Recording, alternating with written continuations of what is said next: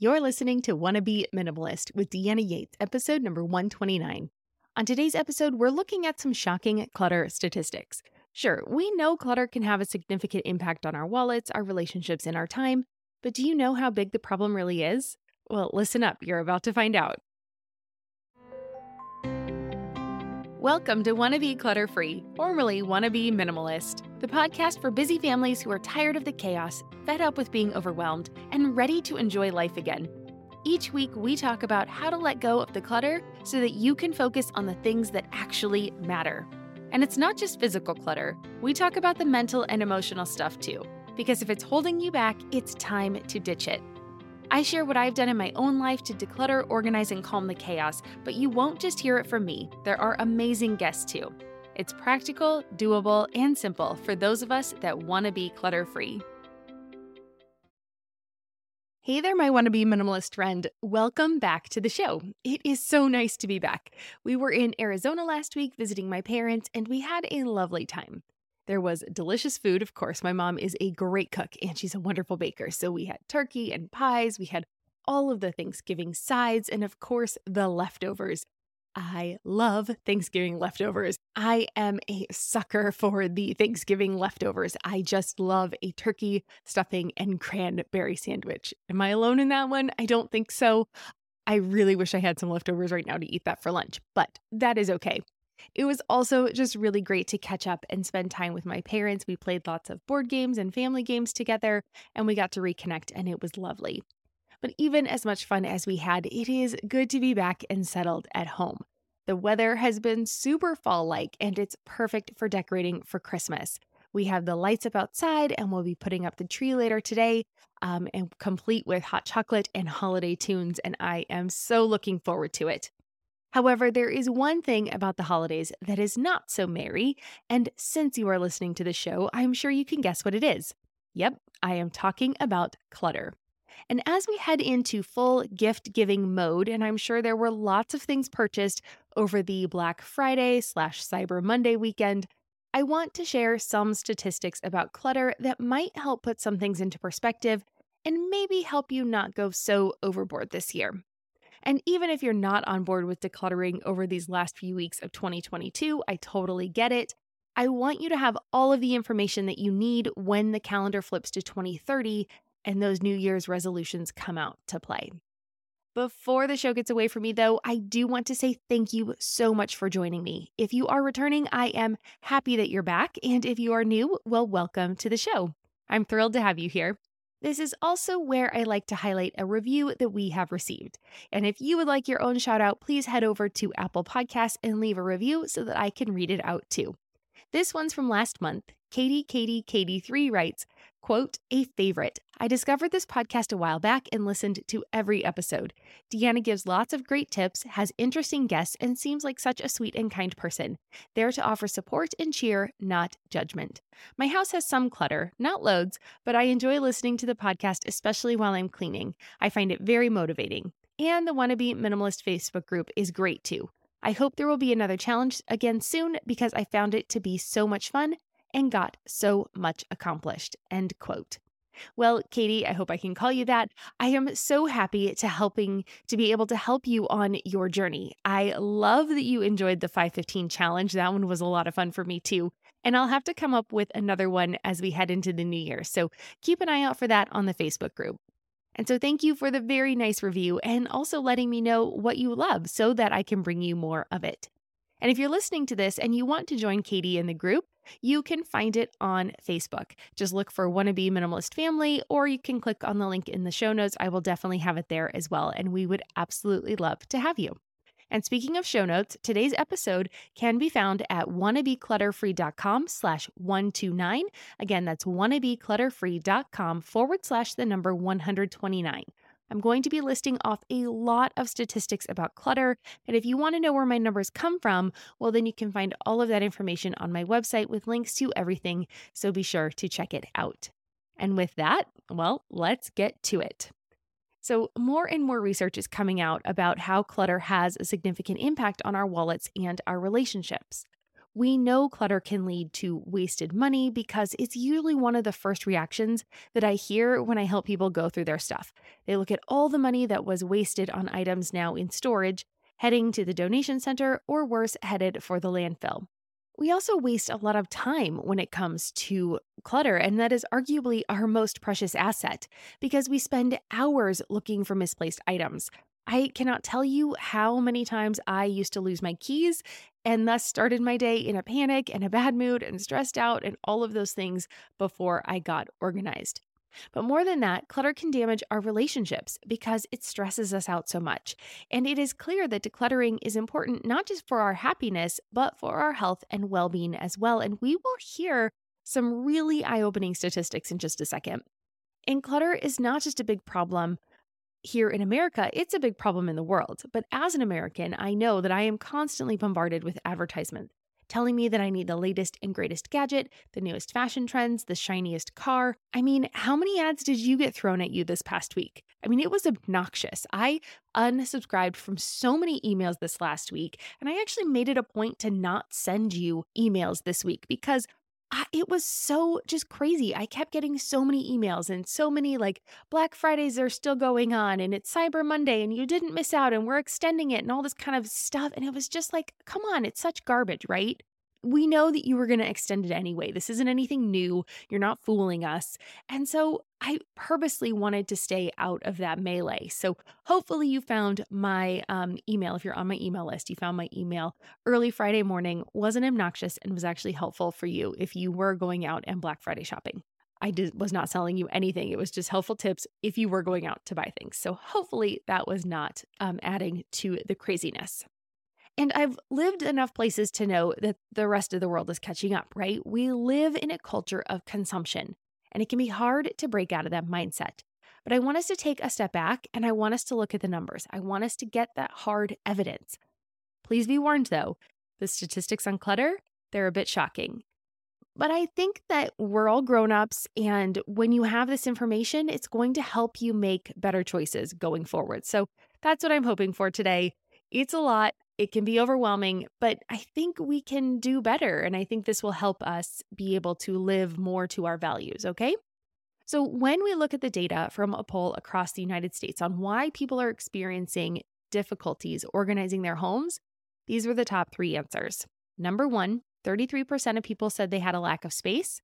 Number 2, 27% of people said they couldn't find the time. They had trouble finding the time to declutter. And Number 3, 25% said they had too much stuff. Now, of course, people are entitled to their opinions, and this is what they feel are the problems in their home. But I really believe that third answer, too much stuff, is the biggest source of frustration for families today. The good news is it is totally fixable. So the following statistics have been broken up into categories. And I want to start with space in the home. After all, that was the top answer from the poll. It was the lack of space. So let's take a look at what that actually means and if we're actually suffering from it. So did you know that 25% of people don't have room to park in their garage at all? And 1/3 of people can only park one car in their garage due to clutter. I'm not surprised, really. As a Californian, I see cars parked outside all year round because the weather is simply nice enough that we can do that. We also don't have a lot of basements in California, so I can see why people use their garage as extra space. They use it for storage. They use it for other things. We personally, in our home, we use our garage also as our gym. So I talked about our Peloton that we had the other week. My husband has weight equipment. So he has a rack and I don't do a lot of the weight stuff. So he's got the big old weights that he puts on the bar and the bench and all the stuff, right? But we only have one car in our house. So we are able to park that one car in the garage. My husband does also have a motorcycle that also fits in the garage. So we are using the space to the fullest. And I would not say that we lack for space. We are using it to its potential. But here's another one for you. 50% of people claim that the garage is the most disorganized space in the home. Again, not a surprise because it's out of sight, out of mind. And removing junk, quote unquote, was the top answer for how people could like their garage more. Makes sense, right? The garage is the catch-all. That's our dumping ground. That's where we put all the stuff we don't know what to do with. And so if we can remove that junk, quote unquote, again, it makes it easier to use the space. Here's another stat. There are 24% of homeowners who are embarrassed to leave their garage doors open. Again, some of these are not that surprising, right? But I don't think that space is really the problem when you look at the hard facts. I told you some of these were going to be difficult. Here's what's going on. The medium single-family home is now a whopping 2,532 square feet. That is the latest stat that we have from 2021. So it's a very recent stat. 2,500 square feet. That's the average size, the median single-family home. So that's big. That's a lot of space. In 1950, to put that in perspective, it was 983 square feet. And in 1970, it was 1,500 square feet. So our homes have gotten bigger, but we're still complaining of space issues. So I'm not sure space is really the problem. We have the space, we're just filling it up. So what do? Well, we turn to storage units. And our next group of statistics is all about this expanding market. We will be right back. And now, back to the show. So did you know that 10.6% of U.S. households rent a storage unit, even though 65% of these households have a garage? And of those self-storage renters that live in a single-family home with a garage, 33% of those homes also have a basement. So what are we using all this space for? We have so much stuff. And here's where things get a little crazy. I know, I thought it was already crazy, but it gets a little crazier. There are over 49,000 storage units in the US, which is more than McDonald's and Starbucks locations combined. So you know how many Starbucks and McDonald's you see when you're driving around town? Just think, there are more storage units in the US than there are McDonald's and Starbucks locations combined, not individually, combined. And the national average for a storage unit per month is $89.12. Now that's over $1,000 per year spent on storing stuff outside of our homes per unit. And again, there are over 49,000 storage units in the US. That is a lot of money that we are spending on stuff that we're not even using because it's in a storage unit. Now, if you've had a storage unit before, I've had a storage unit before. If you've had one, you know it's not somewhere you're going regularly, right? And I think they have a place, right? They are great for, we used a storage unit when we traveled, and it was great to be able to have our stuff somewhere that we could come back and get it. We knew it was a temporary solution for us. So they definitely have their place. But if we're using it just to put things off site that we never see, we never use, we never look at, how better can we use that money? And that all adds up, right? The annual US revenue for self-storage facilities is $36 billion. That is enough to buy 34 grande cold brew coffees from Starbucks for every single person in the United States. Now that equates to almost 3 per month or 1 every 10 days. It's a lot. But how much space do these storage units take up? It gets crazy again. The total amount of self-storage space, so now we're not talking money, we're talking about the actual space that they take up.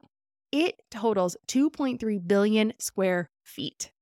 That is equal to 82.5 square miles. And if you want to put that another way, if you combine all of the self-storage facilities, they would be almost the size of Las Vegas. The entire city of Las Vegas is 83.3 square miles. That's how big our storage unit consumption is in the US. And I mean, is this stuff really worth it? So here are some statistics about how much money we spend on all this stuff. So worldwide, women control over $31.8 trillion in spending. And in the US, women make up more than half of the population and control or influence 85% of consumer spending. Now, one of the biggest industries globally is the apparel industry. It is worth an amazing $2.4 trillion. And I know a lot of times women get associated with clothing, so let's take a look at that. The average household spends around 3.8% of their income on clothing. Families bring home an average of $64,000, actually it's $64,175 annually, and they spend around $2,440 on clothing per year. More than 50% of women claim 25% of their wardrobe sits in the closet collecting dust, and this equates to around $600 thrown out the window. The average person buys 7.8 pairs of shoes per year. For a family of 4, that means 31.2 pairs of shoes per year. And 32% of women own more than 25 pairs of shoes. 73% of women update 25% of their closet every 3 months, and 15% of women don't have any clothes older than 5 years in their wardrobes. Whew. Okay, so lots of statistics there on how much we spend on clothes and how we feel about our clothes and how many clothes we buy, but not all of our spending is on clothes. So retail sales of home organization products reached 16 billion, 16 billion with a B in 2016, and is projected to generate 19.5 billion in retail sales by 2021. Americans collectively spend 2.7 billion, again with a B, dollars every year. 2/3 of us spending up to $50 yearly, replacing items that they can't find. And the average American spends $18,000 per year on non-essential items, which then equates to credit card debt totaling $1.072 trillion with a T dollars. Now, there's one more interesting statistic that I ran across when I was doing my research, and it's about keeping an extra refrigerator or freezer in your garage. So if this is you, listen up. If that refrigerator or freezer was manufactured before 1990, running it can add between $250 to $300 a year to your utility bill.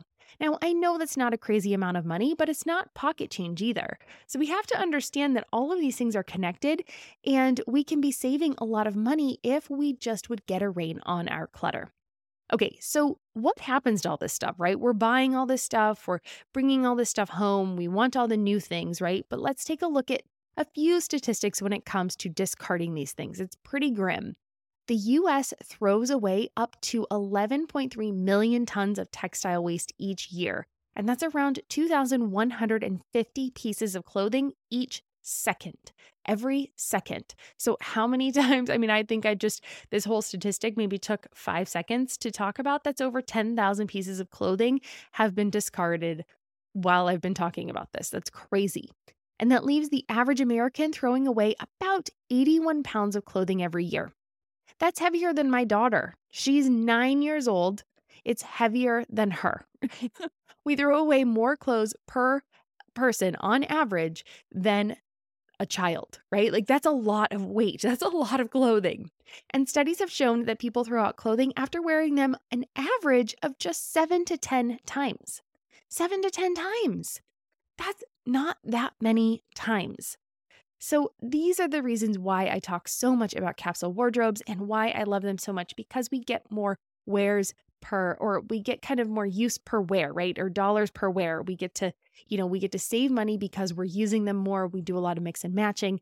I can't imagine throwing out my clothes by wearing them just 7 to 10 times. And we have to address the environmental impact of all this clothing because this is a big problem, right? So most clothing around the world is made with polyester. It's a synthetic fiber. It's derived predominantly from petroleum, which is oil, and it's taken over cotton as the main textile in the 21st century. So we used to hear so much about cotton, the fabric of our lives, and all the things like that with their slogan. And, it's ending hundreds of years of cotton's dominance, right? Polyester is just taking over. The global market for polyester yarn is expected to grow from $106 billion in 2022 to $174.7 billion by 2032. In just 10 years, it's going to almost double. And in 2015, polyester production for clothing was responsible for emitting 282 billion tons of carbon dioxide, triple that of cotton. And additionally, synthetic fabrics like polyester, we've been hearing a lot of this lately, they shed tiny pieces of plastic when they're washed. And these plastic particles, they're called microplastics. And they pollute the oceans, fresh water, land. They pose a danger to the animals that consume them. And then that actually flows up through the food chain. So we are finding microplastics in humans now, right? So scientists in Australia estimate that between 9.25 and 15.86 million tons of microplastics can be found on the ocean floor. And that means our fish are eating them, the small fish, then the bigger fish, and then us and animals and, all that kind of stuff. So it just makes its way up through the food chain. This is not It's a full cycle, right? Circle of life. And so it all comes back around. And so now we're finding these microplastics in ourselves and in all of our products. So, according to data from the US Environmental Protection Agency, that's the EPA, around 70% of discarded clothing ends up in landfills, while only 13% was recycled into either new clothing or for another use.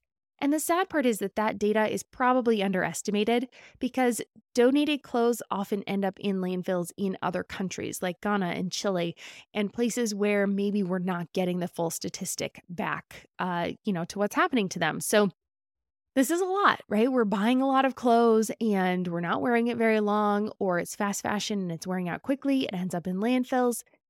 And, this cycle is just happening, right? And it's not really getting better. And so one way we can do that is to put a stop to buying so much and stopping the clutter from coming in the first place.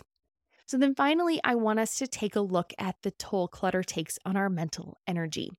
So, the National Association of Professional Organizers, that's NAPO, reports that on average, we spend 1 year of our lives looking for lost items.